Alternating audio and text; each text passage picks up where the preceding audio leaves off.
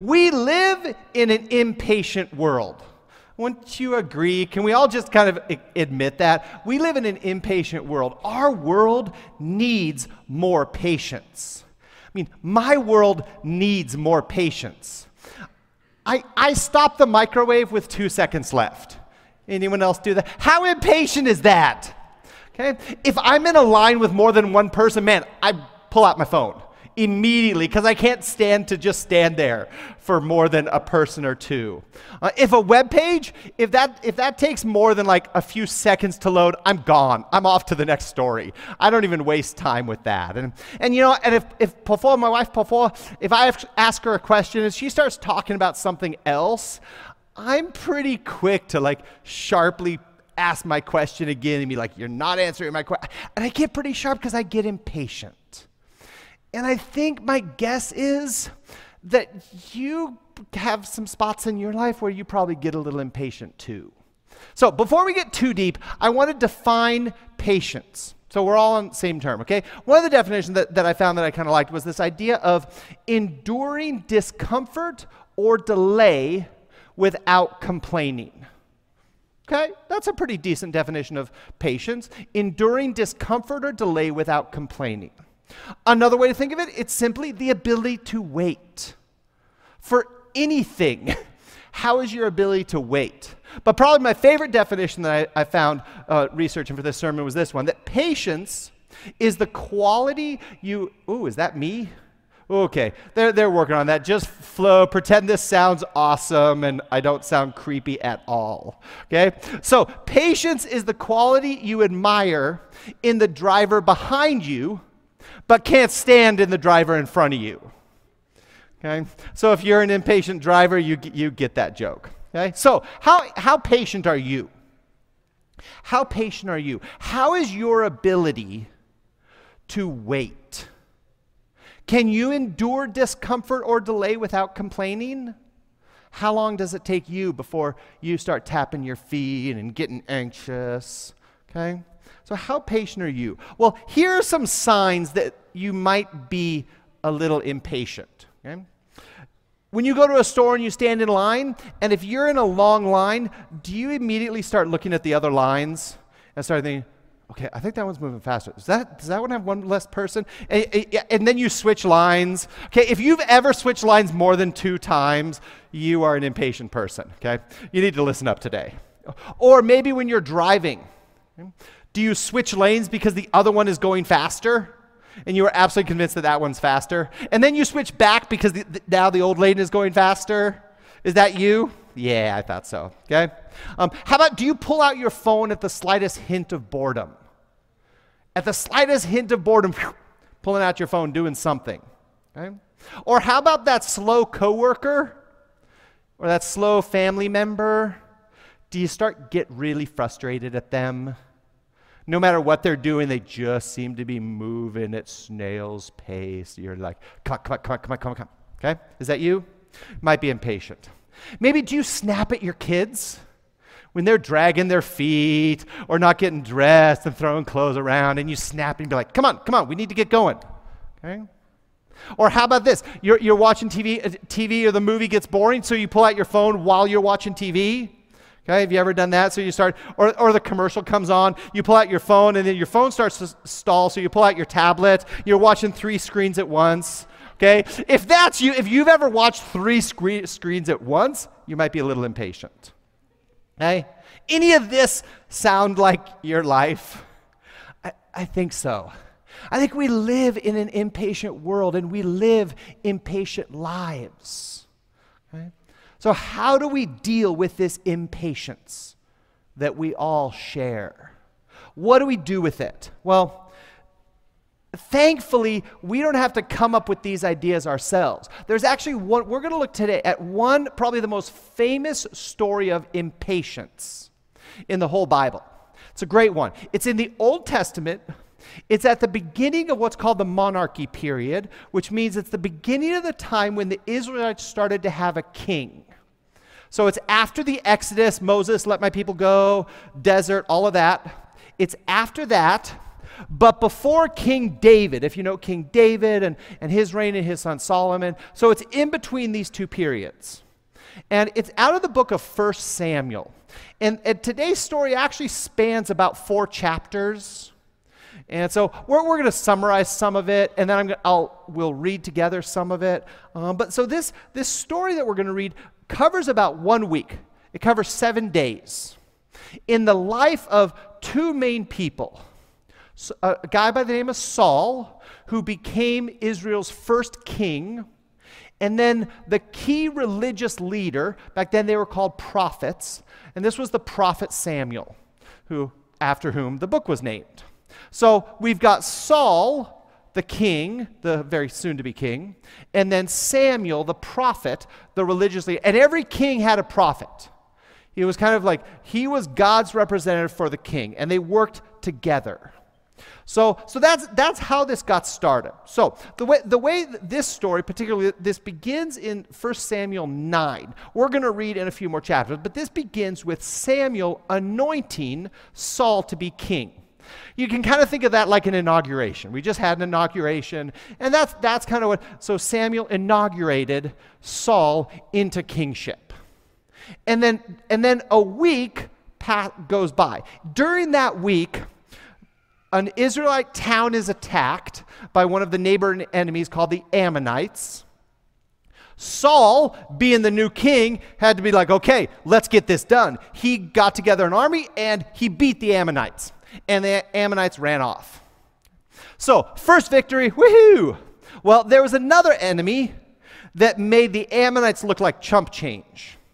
And these were the Philistines. They had one of the best armies, the most brutal armies of anywhere in the Middle East at that time. And the Philistines started to gather an army. And they had an army that was considerably larger than the Israelites, like 10 times larger. And the Israelites knew it. The Israelites were just a little clan of people. The Philistines were this monster army. So they knew they were on their way to getting crushed. And that's where our story picks up. So when Samuel anointed Saul, he gave him some instructions. And one of the commands that Samuel received from God and he gave to Saul, one of them was to go down to this city called Gilgal, which was about 20 miles away, 20 miles about northeast of Jerusalem. So if you picture the Middle East, kind of picture Israel, Jerusalem, about 20 miles northeast of that. Go to the city Gilgal and wait 7 days there. And then Samuel would come and then offer sacrifices to God. There are some certain offerings and sacrifices that Samuel was going to do to bless Saul's efforts. So that's the context. So now, 7 days later, Saul is now at Gilgal, and he's been waiting. And that's where we pick up the story. So we're going to read 1 Samuel chapter 13, if you want to read along in your Bible, on your phone, or on the screen. It's 1 Samuel chapter 13. We're going to start at verse 5. So again, 1 Samuel 13, starting with verse 5. The Philistines assembled to fight Israel with 3,000 chariots, 6,000 charioteers, and soldiers as numerous as the sand on the seashore. They went up and camped at Michmash, east of Bethaven. That was just a neighboring city from this place, Gilgal. It's all kind of in the same region. Okay, so they're camping up at Michmash and amassing an army. This is like Lord of the Rings scope of army. So here you go. So they're getting ready for battle. Let's see next. When the Israelites saw that their situation was critical and that their army was hard-pressed, they hid in caves and thickets among the rocks and in pits and cisterns. Those are like water wells, cisterns. Some Hebrews even crossed the Jordan to the land of Gad and Gilead. That means they tucked tail and ran. They head east. They're out of there. And now remember, Samuel commanded Saul to go to the city Gilgal, wait 7 days, and then Samuel would come and make the offerings to God. That was his command. Let's see what happens. Saul remained at Gilgal, and all of the troops with him were quaking with fear. Okay, pay attention to that. He waited 7 days, the time set by Samuel, but Samuel did not come to Gilgal. And Saul's men began to scatter. Okay, so Saul's army is fleeing because they are afraid. And that they're beginning to lose confidence. They're beginning to lose confidence in Saul's leadership, and they're heading out. They're going AWOL. And this gives us our first principle, our first idea of impatience. And it's this: impatience begins with fear. Impatience begins with fear. Saul was afraid. He was afraid he was going to lose his army. But more importantly, he was afraid he was going to lose respect. He was going to lose face. He was maybe even going to lose his kingship. I mean, he was brand new. If he fails at this, who's to say they're not going to kick him out? Saul was afraid. And every time you're impatient, every time I'm impatient, we are afraid of something. We are afraid of being late. We are afraid of not being in control of the situation around us. We're afraid of being judged. Every time we are impatient, we are afraid of something. Okay? Now, see, and that's really important, because what happens when we are afraid of something, we start doing things to fix our fear, because we don't like being afraid. Saul did the same thing. Let's see what happens next. So he said, "Bring me the burnt offerings and the fellowship offerings." And Saul offered up the burnt offering. Just as he finished making the offerings, Samuel arrived. And Saul went out to greet him. "What have you done?" asked Samuel. Saul replied, "When I saw that the men were scattering, and that you did not come at the set time, and that the Philistines were assembling at Michmash, I thought, now the Philistines will come down against me at Gilgal, and I have not sought the Lord's favor. So I felt compelled to offer the burnt offerings."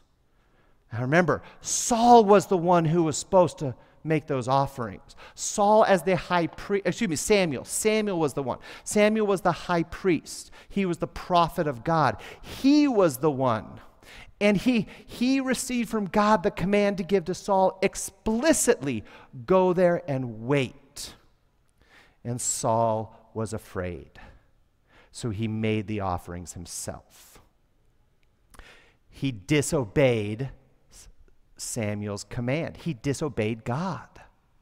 And that gives us the second part of impatience. Impatience begins with fear, but it grows into disobedience. It begins with fear, but it grows into disobedience. Saul directly disobeyed God's command. He reacted in disobedience. Okay? And we all do that. When we start to get impatient, first we fear, we're afraid of something. And then next, if we don't deal with that fear in that moment, it leads to disobedience, disobeying God. We get angry. We get judgmental. We get prideful. We get selfish. We start flying other drivers the one-finger salute. Okay? We do all of those things that are disobeying God's command for God's followers. And that's what happens. Impatience begins with fear, but it grows into disobedience. And that's exactly what Saul did. He disobeyed. Well, let's hear Samuel's response. "You have done a foolish thing," Samuel said. "You have not kept the command the Lord your God gave you. If you had, he would have established your kingdom over Israel for all time. But now, your kingdom will not endure. The Lord has sought out a man after his own heart and appointed him the ruler of his people." That's a reference to King David, by the way, if you might recognize that. because you have not kept the Lord's command. Saul disobeyed a direct command from God, and the consequences of Saul's disobedience was severe. He had his kingship taken away. Now, it wasn't immediate. Saul continued to be king, but really what the punishment, if you heard, it wasn't that Saul was going to get deposed right then. It was God had intended to have Saul and his lineage rule as kings over Israel forever. But God said, you disobeyed me. I'm going to take that away. And now that gives our third big principle about impatience. Impatience begins with fear.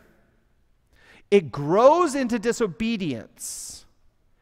And it ends in losing out on God's blessing. It ends in losing out on God's blessing.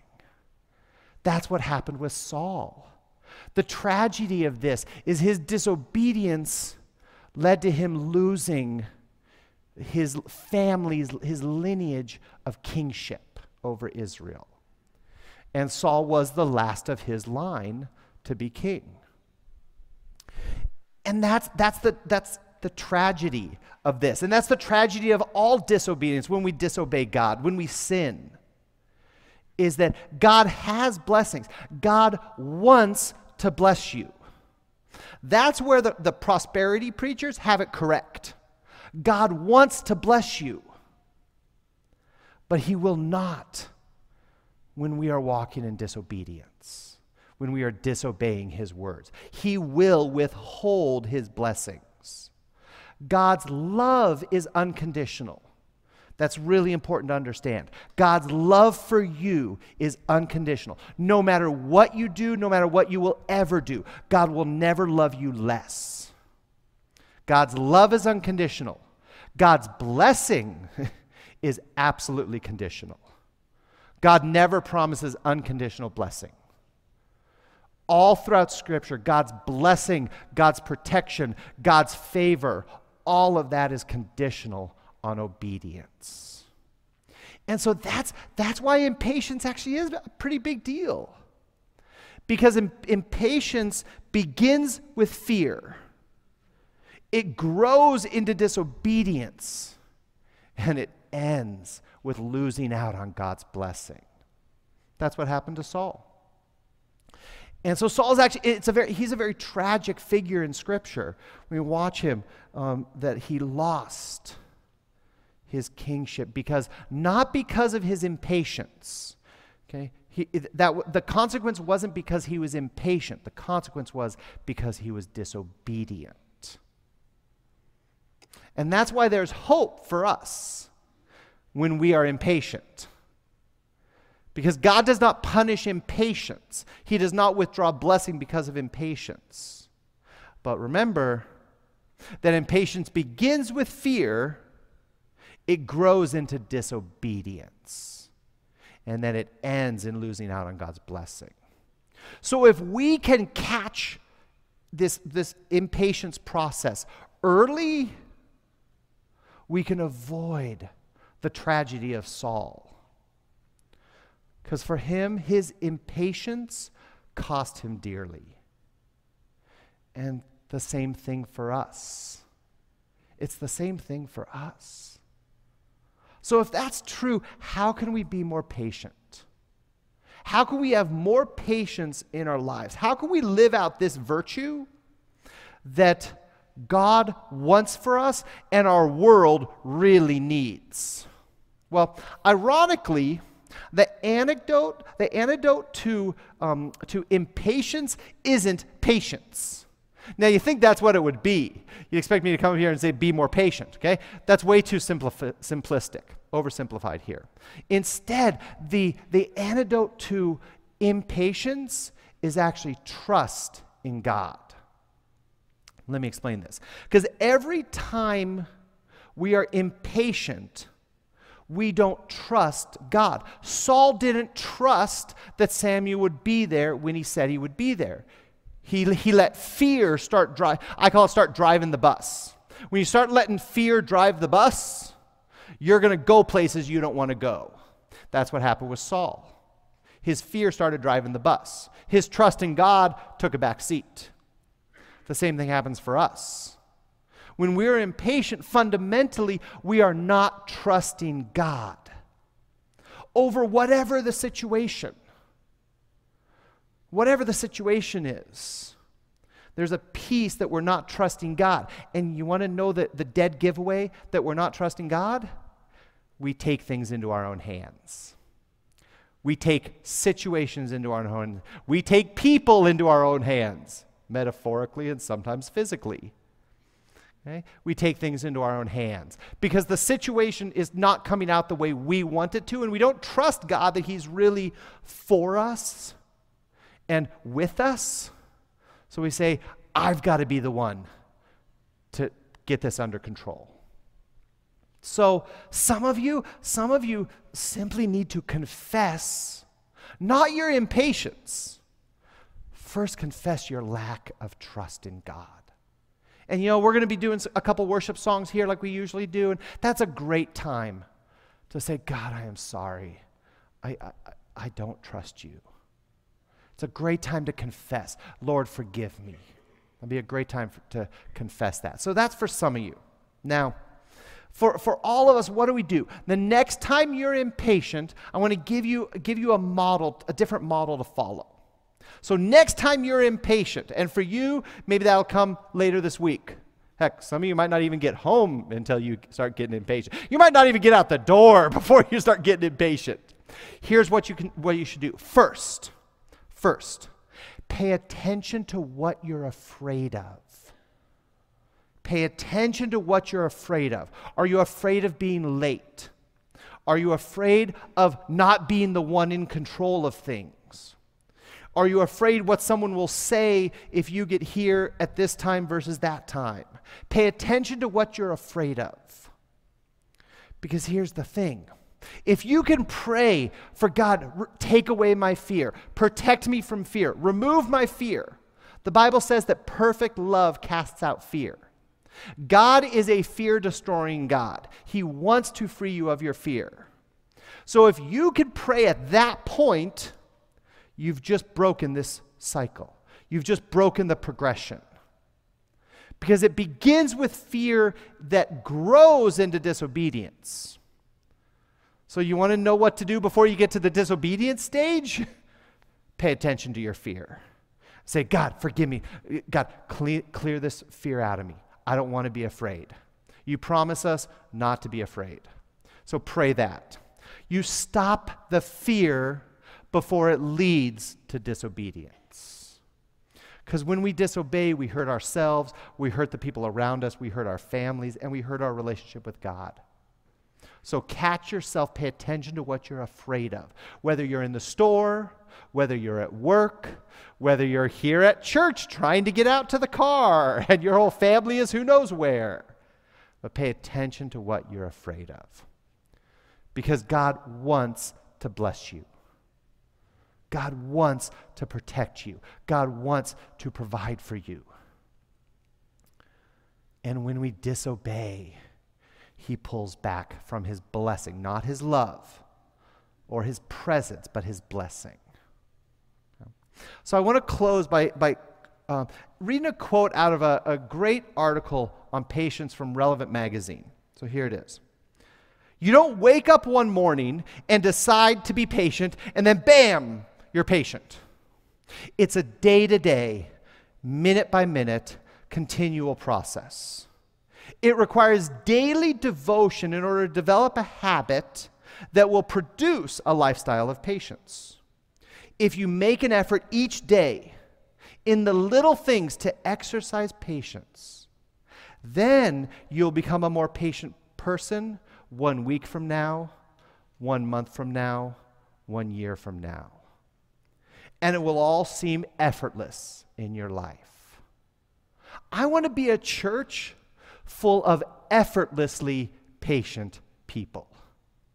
Wouldn't that be great? Where we can be patient naturally and it's effortlessly. Patient with your wife, with your husband, with your kids, with that annoying coworker, with the driver in front of you. Imagine being patient effortlessly with them. It begins each day. Begins each day. Pay attention to what you're afraid of. Because if you can seek God's healing of the fear, you'll avoid the disobedience, and you'll avoid God's withdrawing his blessing and missing out on God's blessing. Join me in prayer. God, we seek to be patient because you are patient. Heavenly Father, you are patient beyond measure. Undeservingly so, you are patient with us. When we turn away from you, when we disobey, when we rebel, when we take things into our own hands, you are patient with us. Lord, so it's upon that patience that we seek, we rest, we put ourselves, desiring that patience with one another. Lord, so give us hearts of patience. Give us an effortless patience with all the people, with all the family around us. God, let us be people that stand out among our worlds, in our workplaces, in our larger families, in our clans. Let us stand out as patient people to help give this world what you desire to give to it through us. So thank you. Lord, I thank you that you love us, not for anything that we do, but exactly for who we are, your children. I pray this in your name. Amen.